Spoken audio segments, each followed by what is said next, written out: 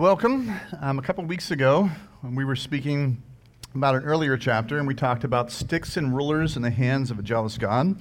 And I started off saying we serve a jealous God. Amen. You remember this? So what do you think now? Can you say amen to that? We serve a jealous God?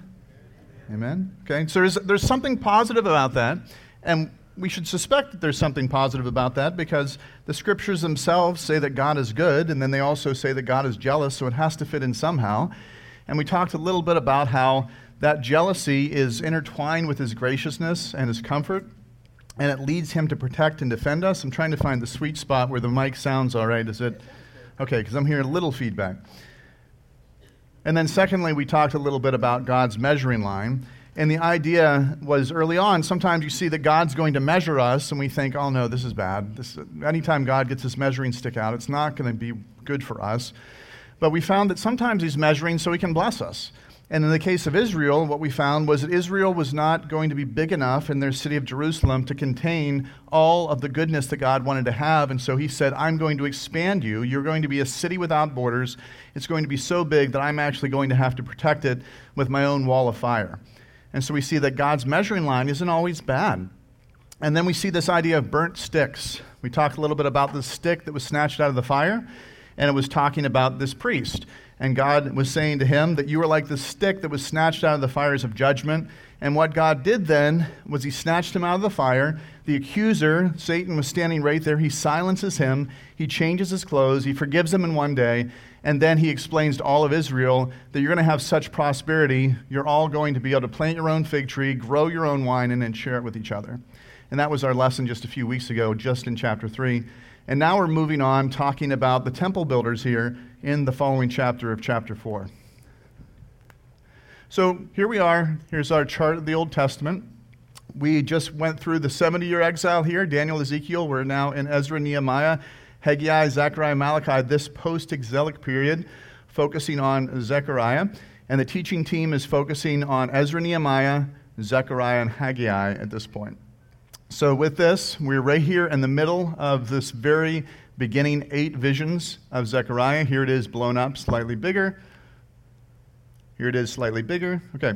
And with this, we are now in the 4th vision. So we're right in the middle of all these visions. And anytime you're in the middle of a prophetic book and there are tons of visions lined up, we get intimidated here on the teaching team because Jim and I were talking back and forth, who is going to get the woman in the basket? That's next week. I get the woman in the basket. Because there's some bizarre stuff that's going on here. And the prophets and the angels that are speaking with each other, it's not always clear what the conversation is. It's sort of like the woman at the well with Jesus, where it keeps going back and forth, and you're trying to follow, what's the conversation? Are you answering her question, or are you trying to ask another question that makes it a little more confusing? And that's some of what we're going to see here when we talk about this vision of the candlestick. I think I've figured out some of the main things here, and if you guys have some other opinions and interpretations, I'd love to get with you and talk about some of those things. There's more to say, but we have to truncate it down for one lesson here. So let's jump into the passage. This is Zechariah 4. So the angel who was speaking to me returned and roused me as one awakened from sleep. And so I picture his answer, if we read it like this, the angel says, he asked me, what do you see? I picture him saying more like, I see a golden lampstand and a bowl at the top. It has like 7 lamps and 7 channels for each of the lamps. And there's also 2 trees beside it, one on the right of the bowl and one on the left. This is like a guy awoken from the sleep. Like, quick, what do you see? I see these things. And he doesn't really know what they mean. So this is a picture of it coming together. I think this is probably the best depiction of this because in the Hebrew, some of it gets a little bit muddy. It could actually be a lamp that has 49 heads, or it could be 2 lamps. But in the end, this makes sense because this looks a lot like the one that was in the temple. And what we see about this, if you're not familiar with the Jewish-style oil lamp menorah, there's actually a bowl at the top, and it feeds down into the back there. You see that one lamp leg goes back into the bottom. So the oil is being fed from these trees. There's these 2 branches, and then out of it we see these tubes coming out into this bowl that goes down into the lamp, and then the lamp is lit. It makes a lot more sense if you understand Jewish oil lamps. We tend to think about candle lamps, but this one's oil-fed, and that's going to be significant as we look at the passage as we continue on here. So this is what he sees. And then he asked the angel, "What are these, my Lord?" And the angel says, "Don't you know what these are?" And replied the angel, and he said, "No, I don't know what those are." And so at this point he says, "This is the word of the Lord to Zerubbabel, not by strength or by might, but my spirit, says the Lord of hosts.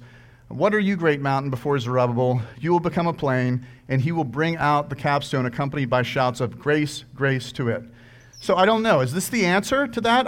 Okay, I see some trees. I see some lamps. What are these? Well, here's the word to Zerubbabel. Which tree is that you're talking about now? Is that the lamp? Is that the tree? What is this here? And so it's a little bit confusing. And so what Zerubbabel says, then we hear a couple things. First, it's not by power, not by might, but my spirit. This is something that will be accompanied by God's power, not by the power of man. So when we look at what's happening here, after a while in this narrative, we start to understand he's talking about the building of the temple. And Zerubbabel is the guy who builds the temple, and he has just laid the foundation. There's been kind of a lackluster review of this. We'll look at that in Haggai, where people weren't very impressed with this small little foundation. They remembered the old foundation of Solomon, but here the foundation wasn't so great. But as he's looking forward to building this, what God's telling Zerubbabel, don't try to force this thing. This is going to be by my spirit. It's not going to be by your power. It's not going to be by your might. You might feel a little knocked over the fact that you had all the old men crying at the unveiling of the foundation, but don't try to force your way through this. This is something that's going to require the power of the Spirit. Now, I think this actually could, after toying around with it for a while, I think this might actually be something that is answering that question. What are these things? I think the Holy Spirit is involved in some of this. I think the Holy Spirit might be the trees, and with the oil flowing out of the trees. And as we get into that a little bit more, that might make some sense. So I think maybe he is answering the question, but we'll get into that. The second thing he tells Zerubbabel is a great mountain is going to become a plain. Now, there are two views on what this is, and I think both of them might actually be correct. The first one, this is the temple at the time of Zerubbabel, after Zerubbabel has built it. And so when he comes in, essentially what you have is a temple mount, and it probably had rubble from the temple on top of it. And so you have a mountain, which is kind of hard to build something on, and then also you have all the rubble. And what people are suggesting here is maybe what God is saying to Zerubbabel is that I'm going to make it so it's level for you to be able to build this temple out. And keep in mind, this Temple Mount here now, it doesn't look like a mountain anymore because now they've made these huge retaining walls and they're building the temple on top of it. So it could be talking about, I'm going to make it flat for you, I'm going to make it plain for you, so the mountain will be able to be like a plateau. So God's going to build up this Temple Mount. But if we look at the Old Testament context, what we're going to see is in Isaiah 41 through 5 and Isaiah 56, 5 through 8, that there is a lot of Old Testament context here that helps us understand what's going on. So the first one, Isaiah 40, "Comfort, comfort my people, says your God. Speak tenderly to Jerusalem and proclaim to her that her hard service has been completed and that her sin has been paid for and that she has received from the Lord double for all of her sins. A voice of one calling the wilderness, prepare the way for the Lord, make straight a highway for our God." That sounds a lot like John the Baptist, doesn't it? And then also, every valley shall be raised up, every hill shall be made low, every mountain and hill shall be made low, the rough ground shall be made level, the rugged places a plain, and the glory of our Lord will be revealed, and all of his people will see it together, for the mouth of the Lord has spoken.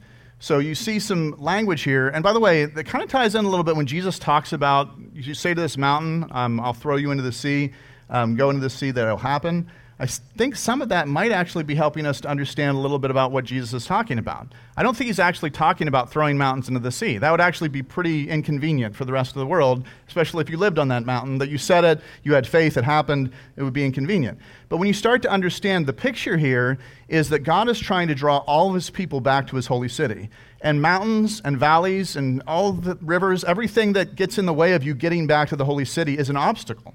And so what God is talking about here is he is making a way for us to come back to him, and he's going to make it so that the mountains are flat, make it so the hills are flat, make it so the valleys are flat, so that you can be able to return to the Lord. And this is what we see here in Isaiah 56. "To them I'll give within my temple and its walls a memorial and a name better than sons and daughters. I will give them an everlasting name that will endure forever. And foreigners who bind themselves to the Lord to minister to him, to love the name of the Lord, and to be his servants, all who keep the Sabbath without desecrating it, and who hold fast to my covenant, these I will bring to my holy mountain and give them joy in my house of prayer. Their burnt offerings and sacrifices will be accepted on my altar, for my house will be called a house of prayer for all nations. That's the passage Jesus quotes at the temple cleansing. The sovereign Lord declares, he who gathers the exiles of Israel, I'll gather still others to them besides those who've already gathered. And so I think that part of what what God is telling Zerubbabel here through the prophet is that God is making a way, not just about clearing the Temple Mount. This isn't about building a building. This is about bringing God's people together to worship. And what God is saying is the kingdom is coming, and I am preparing a way for you, and this is not about you just building a temple. This is about me bringing the people together that you can worship. And so this is why Zerubbabel's work is going to be greeted with shouts of grace, grace to it. This is not about building a building. This is about something bigger that God is doing. This is about Zerubbabel getting out of the way and God's Spirit working through him to build the kingdom of God. So then the word of the Lord came to me. Now we're back to Zechariah again. Then the word of the Lord came to me. Zerubbabel's hands have laid the foundation of this house, and his hands will complete it. Then you will know the Lord of hosts has sent me, for who scorns the day of small things? These 7 eyes of the Lord, which scan the whole earth, will rejoice when they see the plumb line in Zerubbabel's hand. So the first thing here, don't scorn the day of small things. Again, talking about the foundation, don't be discouraged if you lay the foundation and people don't see it. And by the way, those of you who are more in the apostolic gifting, those kind of church planner folks, often you'll bring up something exciting and say, can't you see what this is? You have the foundation laid here already in the church, and we can build this out of this church. And often people will say, I don't see it. I don't see it at all. And it gets discouraging because you want to push forward, and you can see the building already built. You can see what God's getting ready to do. And it can be discouraging at the beginning if you get some shouts of joy and then tears of people longing for something that once was in your church. It can be really powerful time of both joy and of pain, and that it's not often the best way to start building something. So all the people gave a great shout of praise. This is looking at Ezra here, the passage I told you we'd look at. All the people gave a great shout of praise to the Lord because the foundation of the house was laid. But many of the older priests and Levites and family heads who had seen the former temple wept aloud when they saw the foundation of this temple being laid, while many others shouted for joy. No one could distinguish between the sounds of the shouts of joy from the sounds of weeping because the people made so much noise, and the sound was heard far away. So remember, King David wanted to build a temple. God said no. So King David spent all of his life gathering up everything that he could, the cedars of Lebanon, cutting them down, stacking them up, getting them ready, gathering the gold and the silver and the jewels.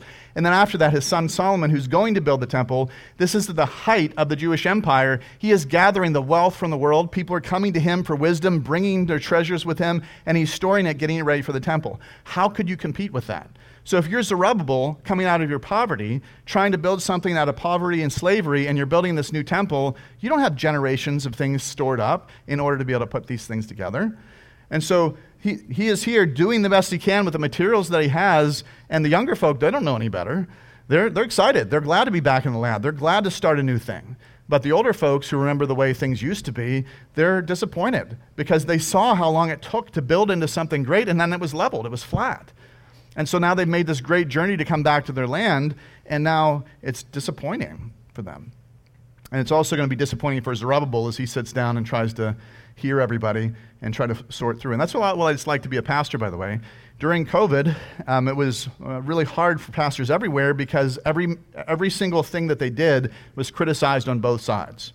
And people didn't seem to understand that political parties and various things and various views need to be filtered through before you talk to your pastor, rather than taking your party line and then dumping on him from both sides. The good news about that is after a while you start just thinking, you know what, I'm just going to do what the Lord wants us to do, and then the people who aren't happy with it, that's okay, because I did my best. And really that's what I guess we should be doing all the time. But when it's so polarized, it can become easier in the end. So a word for Zerubbabel, don't scorn the day of small things. The eyes of the Lord will scan the whole earth, and they're going to rejoice when they see the plumb line in Zerubbabel's hand. So when we talk about a plumb line, if you're not familiar with building, this is a plumb line. And so the plumb line is a very simple device. It's just a weight on a string, and it pulls down to the earth, and this is perfectly level here because it's pulling down to the center. You put a level on this, it will be level. So a very simple device to be able to tell if something's level. And so if you hang this beside a wall that you're building, you'll be able to know if your wall is straight. Just if it's straight with this, then it's straight. And so God says that whenever he sees this in his hand, he rejoices. Let me go back to that again. So the eyes of the Lord are scanning the whole earth, and all he has is a foundation, and Zerubbabel is there with a plumb line, and God is rejoicing. This is all it takes to make God rejoice. A plumb line in the hand. For the other people, they don't see the temple yet, but God sees it. He knows it. And so I asked him, what are these olive trees? So he gets back to this. It doesn't seem like Zechariah is completely happy with the answer so far. So that makes me think like, well, maybe he didn't completely answer the question yet. It's sort of like, okay, thanks for the prophecy. That was good. But returning back to my original question, what are the two olive trees on the right and left of the lampstand? What are the two olive branches? What are the two conduits from which the golden oil pours out? So Jesus' disciples make similar mistakes. When you're talking to an angel or you're talking to Jesus, ask one question at a time. Because then they answer it and you're like, oh man, which one is that? So contain your excitement, pick the most important one and ask that question, because they might just answer and you're like, oh, okay, well, which one is that for? I'm not sure. So at this point he said, what are the two olive branches beside the two gold conduits from the golden oil? And he says, don't you know what these things are? It's like, oh, come on. No, I don't. I don't know what these things are. So these are the two anointed ones who stand by the Lord of the whole earth. So the term anointed ones here is interesting. It literally means sons of oil. So we can take it to mean anointed as though someone was anointed in oil, but it might mean something a little bit different here. It might not just be anointed ones, but there's something definitely to do with oil here. And in fact, there's two different Greek words for oil, and he uses the weird one, and so it becomes harder. So with this, so who could this be? So if the book helps us out, if we're looking at the context of the book, well, you remember we talked about that burnt stick in the last chapter. The last chapter, there's a guy named Joshua, not the one with the conquest, but Joshua the priest here now after the exile. He's one of these maybe. Zerubbabel's the other one. So if the context of this book helps us, well, that's who they are. They're Zechariah and Zerubbabel. But some of you, if you've read Revelation, you're like, wait a minute, this sounds a lot like Revelation. You know, you got two witnesses, they're olive trees, they're lampstands, they're measuring out the temple. This almost sounds verbatim what Zechariah is. And it talks about how they were giving a reed, so a measuring rod, and was told, go measure the temple of God and the altar with its worshipers, but exclude the outer court. Do not measure it because it's been given to the Gentiles. In other words, the Jewish court, it's the whole world. I mean, the Gentile court, it's the whole world. Just measure the Jewish part. But the Gentiles are actually going to be trampling the holy city, the entire holy city, for 42 months. And then I'll appoint my two witnesses, and they'll prophesy for 1,260 days, clothed in sackcloth. They are the two olive trees, the two lampstands, and they stand before the Lord of the earth. Okay, so we got olive trees, lampstands, standing before the Lord of the earth. Sounds like the same thing, sounds like the same guys. If anyone tries to harm them, fire comes from their mouths, devours their enemies. This is how anyone who wants to harm them must die.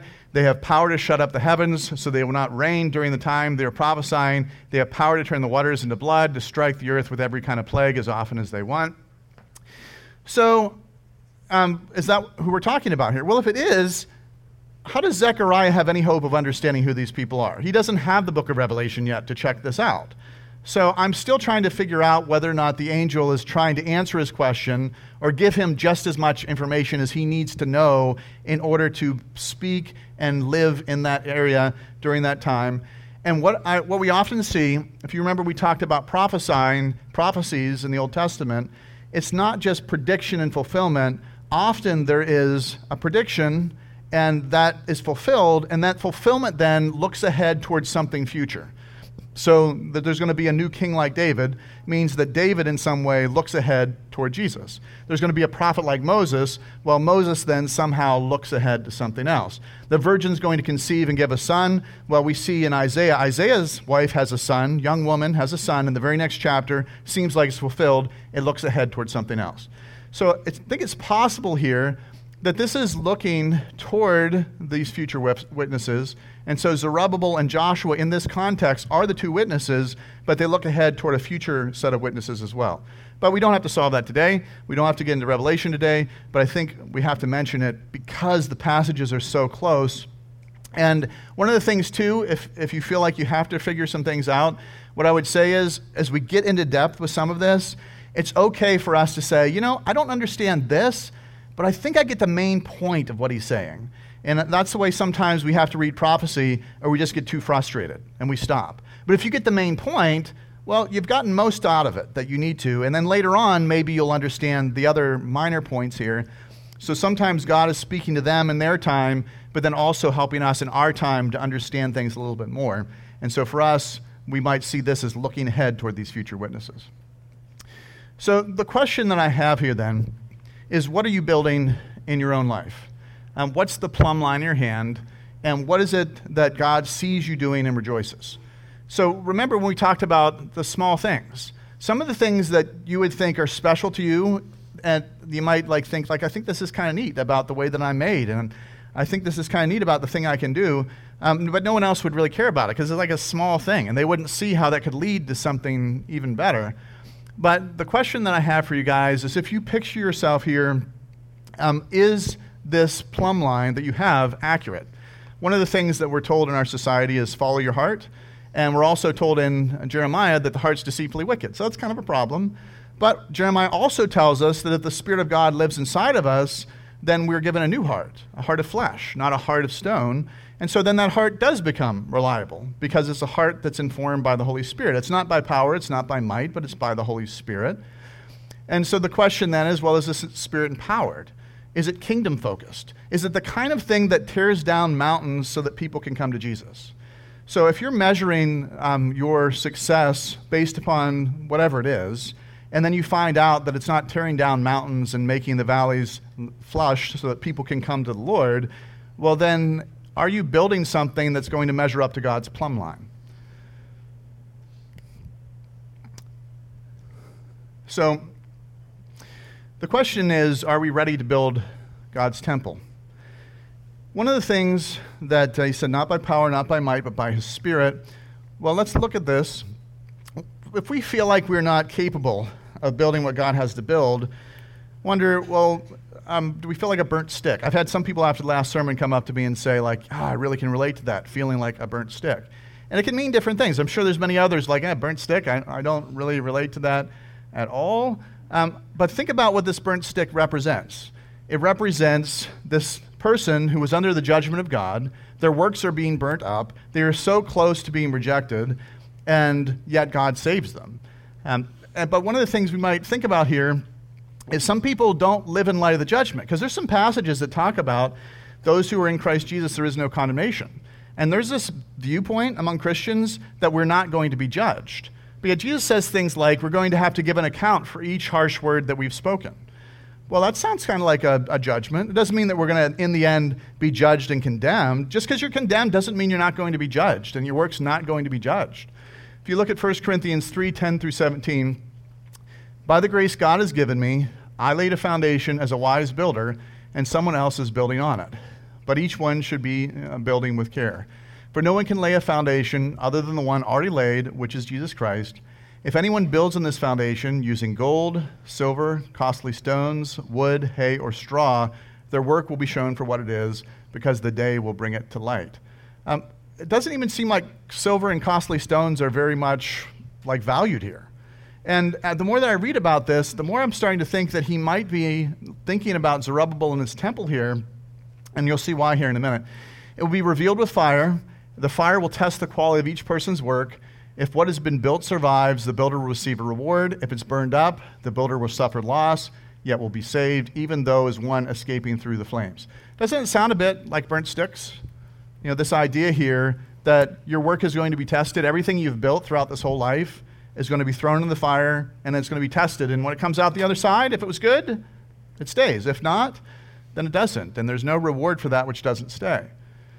Do you not know that you yourselves are God's temple, and the Spirit dwells in your midst? If anyone destroys God's temple, God will destroy that person, for God's temple is sacred, and you together are that temple. So with this passage, there's debates. There's one sense in which we are the temple of the Holy Spirit by ourselves. Another one in which we are holy stones being built into God's temple, as though collectively, as people, we are God's temple here. But we have to not miss the point here that this is a temple that's being built, and we're building it together as a church. And the Holy Spirit dwells in our midst and also dwells inside of us. So you might think that this temple building thing from the Old Testament doesn't really make much sense or isn't really necessary because we have no temple any longer. The temple's not important to us anymore. But don't miss the point that you are that temple now. And so the question is, how much effort, how much attention are you giving to building your own temple? This isn't just talking about good nutrition and all of that, your life and the quality of life. That's important. It's not talking about whether or not you should be tattooed or not. And people will sometimes throw that out to say, well, you're God's temple, so you shouldn't tattoo yourself. That's another theological issue we can get into later. But this here, I'm really starting to think, well, wait a minute, this starts to sound a lot like Zerubbabel, where he's standing there, and they already have the foundation there, and they're getting ready to build it up. And the question is, how are we going to build this? And he can't build with precious stones and all these other things because he's not building out of that height of the empire. But instead, God's saying, well, don't worry about that. It's not by power. It's not by might. It's by my Spirit. And the idea here is that God is building this temple, taking small things and making them into something significant. So if you're not building God's temple, why not? You feel like this burnt stick. Some of you need to feel more like a burnt stick. You might not relate to that, but if our work is going to be judged, your stick might already be burning. It might be one of these things where you're just living this great and happy life, and you just think it's going to be so great when I get before the Lord and he just gives me my reward. There's a judgment before the reward. It's a judgment of rewards, but at the same time, there's going to be aspects of, well, let's look at this aspect of your life. And what if God actually takes our lives and has it moment by moment? And it's just like in a football game where you go in the halftime, like, all right, let's watch back this play. You wonder how many plays of our lives will God put before us and say, well, this one has this judgment, this one has this reward, this one has this judgment, this one has this reward. And if you look at this life now, not as you trying to earn salvation, that's not a thing. But at the same time, if you look at this as God is going to give rewards according to what we've done, it changes the way that you build. Especially if you know that many of the things you're striving for are going to be burned up in the judgment, it changes priorities quite a bit. And so looking back to Zerubbabel, looking back to all that's going on here, think of the two olive trees, think of the way that everything was set up in that picture. I think that what's going on here is you have two people that God has chosen for a specific task, and they're the leaders of Israel here, and God has refined them. God has redeemed them. He's taken burnt sticks, made them into sons of oil, and what he's doing now is pouring out of this olive tree into this lamp. And the thing about this then is if you actually have this source of oil that continually flows into the lamp, in the Jewish mind that's significant. Because when you think about the temple, they have this menorah in the middle of the temple where the priests are offering sacrifice, where the priests are offering incense, and this is only a place that the priests can go, and that is the only light that lights. And it's so significant that when they try to rededicate the temple, like later on this temple is going to get desecrated again, but when they try to rededicate the temple, they were afraid to start because they needed at least 8 days of lamp oil to start it. The lamp oil was the big thing that made it so they couldn't start the building later on. And here you have this constant flow. So if you're tapped into the Holy Spirit, the idea of the Holy Spirit is flowing through these two men. They're not perfect men. They are redeemed men. And it's flowing now into the lamp, and the lamp burns, and the lamp shines this light and makes everything possible. And so with this, God is looking down on this situation. And if you were there, you might think, oh, this is a big deal. The temple's being built. Yeah, but they're divided about it. They're at a point where the old men are getting ready to complain about this because they're crying like, this is horrible. This is not like anything that we had before. And at the same time, God's saying, no, don't stop looking at the bricks. Stop looking at the mortar. Realize that these people are the people that I've chosen. Don't fire Zerubbabel because you don't like his foundation. I have approved his plumb line. I've approved what is going to happen here. In fact, the Holy Spirit's going to flow through these things. So remember, God takes burned sticks and turns them into sons of oil. So I don't want you to leave discouraged if you suddenly are starting to look at your works and thinking, oh my goodness, I've been a burnt stick and I didn't even know it. But realize that's not the end of the story. God takes those burnt sticks, makes them into sons of oil. So here's the call for this week. Don't despise small beginnings. This is the time of year where people will often do New Year's resolutions, and often they say, like, this is Planet Fitness is a place where workout place, and they say that this next 2 weeks is a really busy time for them because everyone's living out their New Year's resolutions for the next 2 weeks, and then it calms down quite a bit after that. But don't despise the small beginnings. If you see something small that's growing in you and you're failing, remember the righteous can fall 7 times and the Lord still helps them up and they still grow. So don't despise the small thing. Even if other people around you are criticizing, thinking you can't do that, or yeah, you're always this failure, you always fall into this sin, or there's this cycle of guilt and shame from others around you who are disappointed in your own life, and you're disappointed in it too sometimes, but you have to understand that God is taking burnt sticks and he's making them into sons of oil, and it starts with very small things. And sometimes you have to keep picking up that small thing in order for it to actually build into something else. So I'm not talking about a resolution. I'm not talking about a vow. I'm talking about surrendering to the Holy Spirit in this. So it's not by power, it's not by might, but it's by His Spirit. So I want to just take a bit of a prayer moment here. Let's pray together a bit, and let's see what God has to say about these things. So let's pray.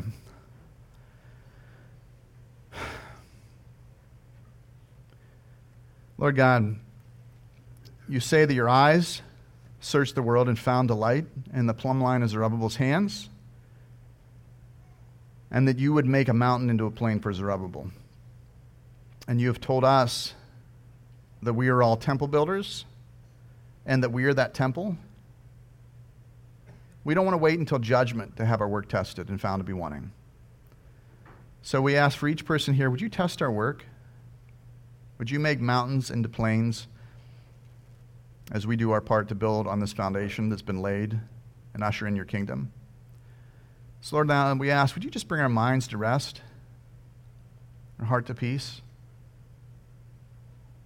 Everyone here, Lord, would you bring us into a posture of listening?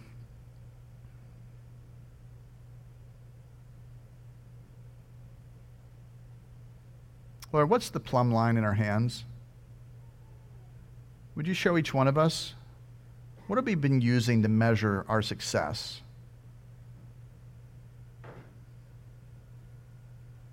Would you help us to see how much of this is based on your word and your will, and how much is based on something else? Now, the Lord might bring something to you. It might be a word or phrase, a memory, an emotion. Some of you do better feeling through things. Some of you do better thinking through things. But mind at rest, heart at peace. Lord, would you test us and would you help us to see what is the thing that we measure our success by? Would you take us back to when we first established this measurement? But would you protect us from it? For some of this, it might be something that someone said, the way that someone looked at you. It might be the way that someone made us feel.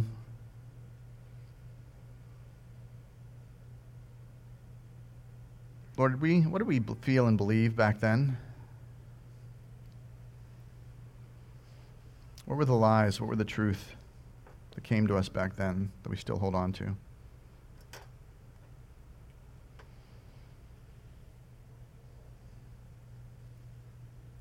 Would you show us, are you pleased with this measure, Lord? As we hold the plumb line that measures the stones that build our heart, our minds, our temple that you dwell in with us, are we using the right measure? Are you pleased with this measure when we hold it in our hands? If you get a sense that the Lord is pleased with it, just hold on to that. Focus on that. Measure your other works with it that don't quite measure up. If, Lord, this is not the case, would you show each one, what do you want us to measure by? Would you bring that verse to our mind, that understanding to our mind, that picture to our mind that helps us measure these things?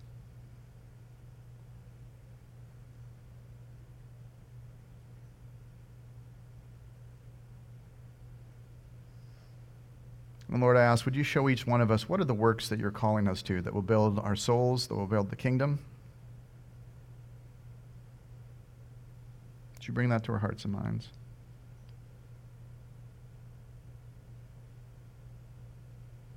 And Lord, there are those here who have been discouraged by a day when their small things were not good enough. we allowed others to discourage us. Would you show us when that day was and what we believed? Protect us from it. Lord, what's the next small thing you're calling us to do to build on this foundation?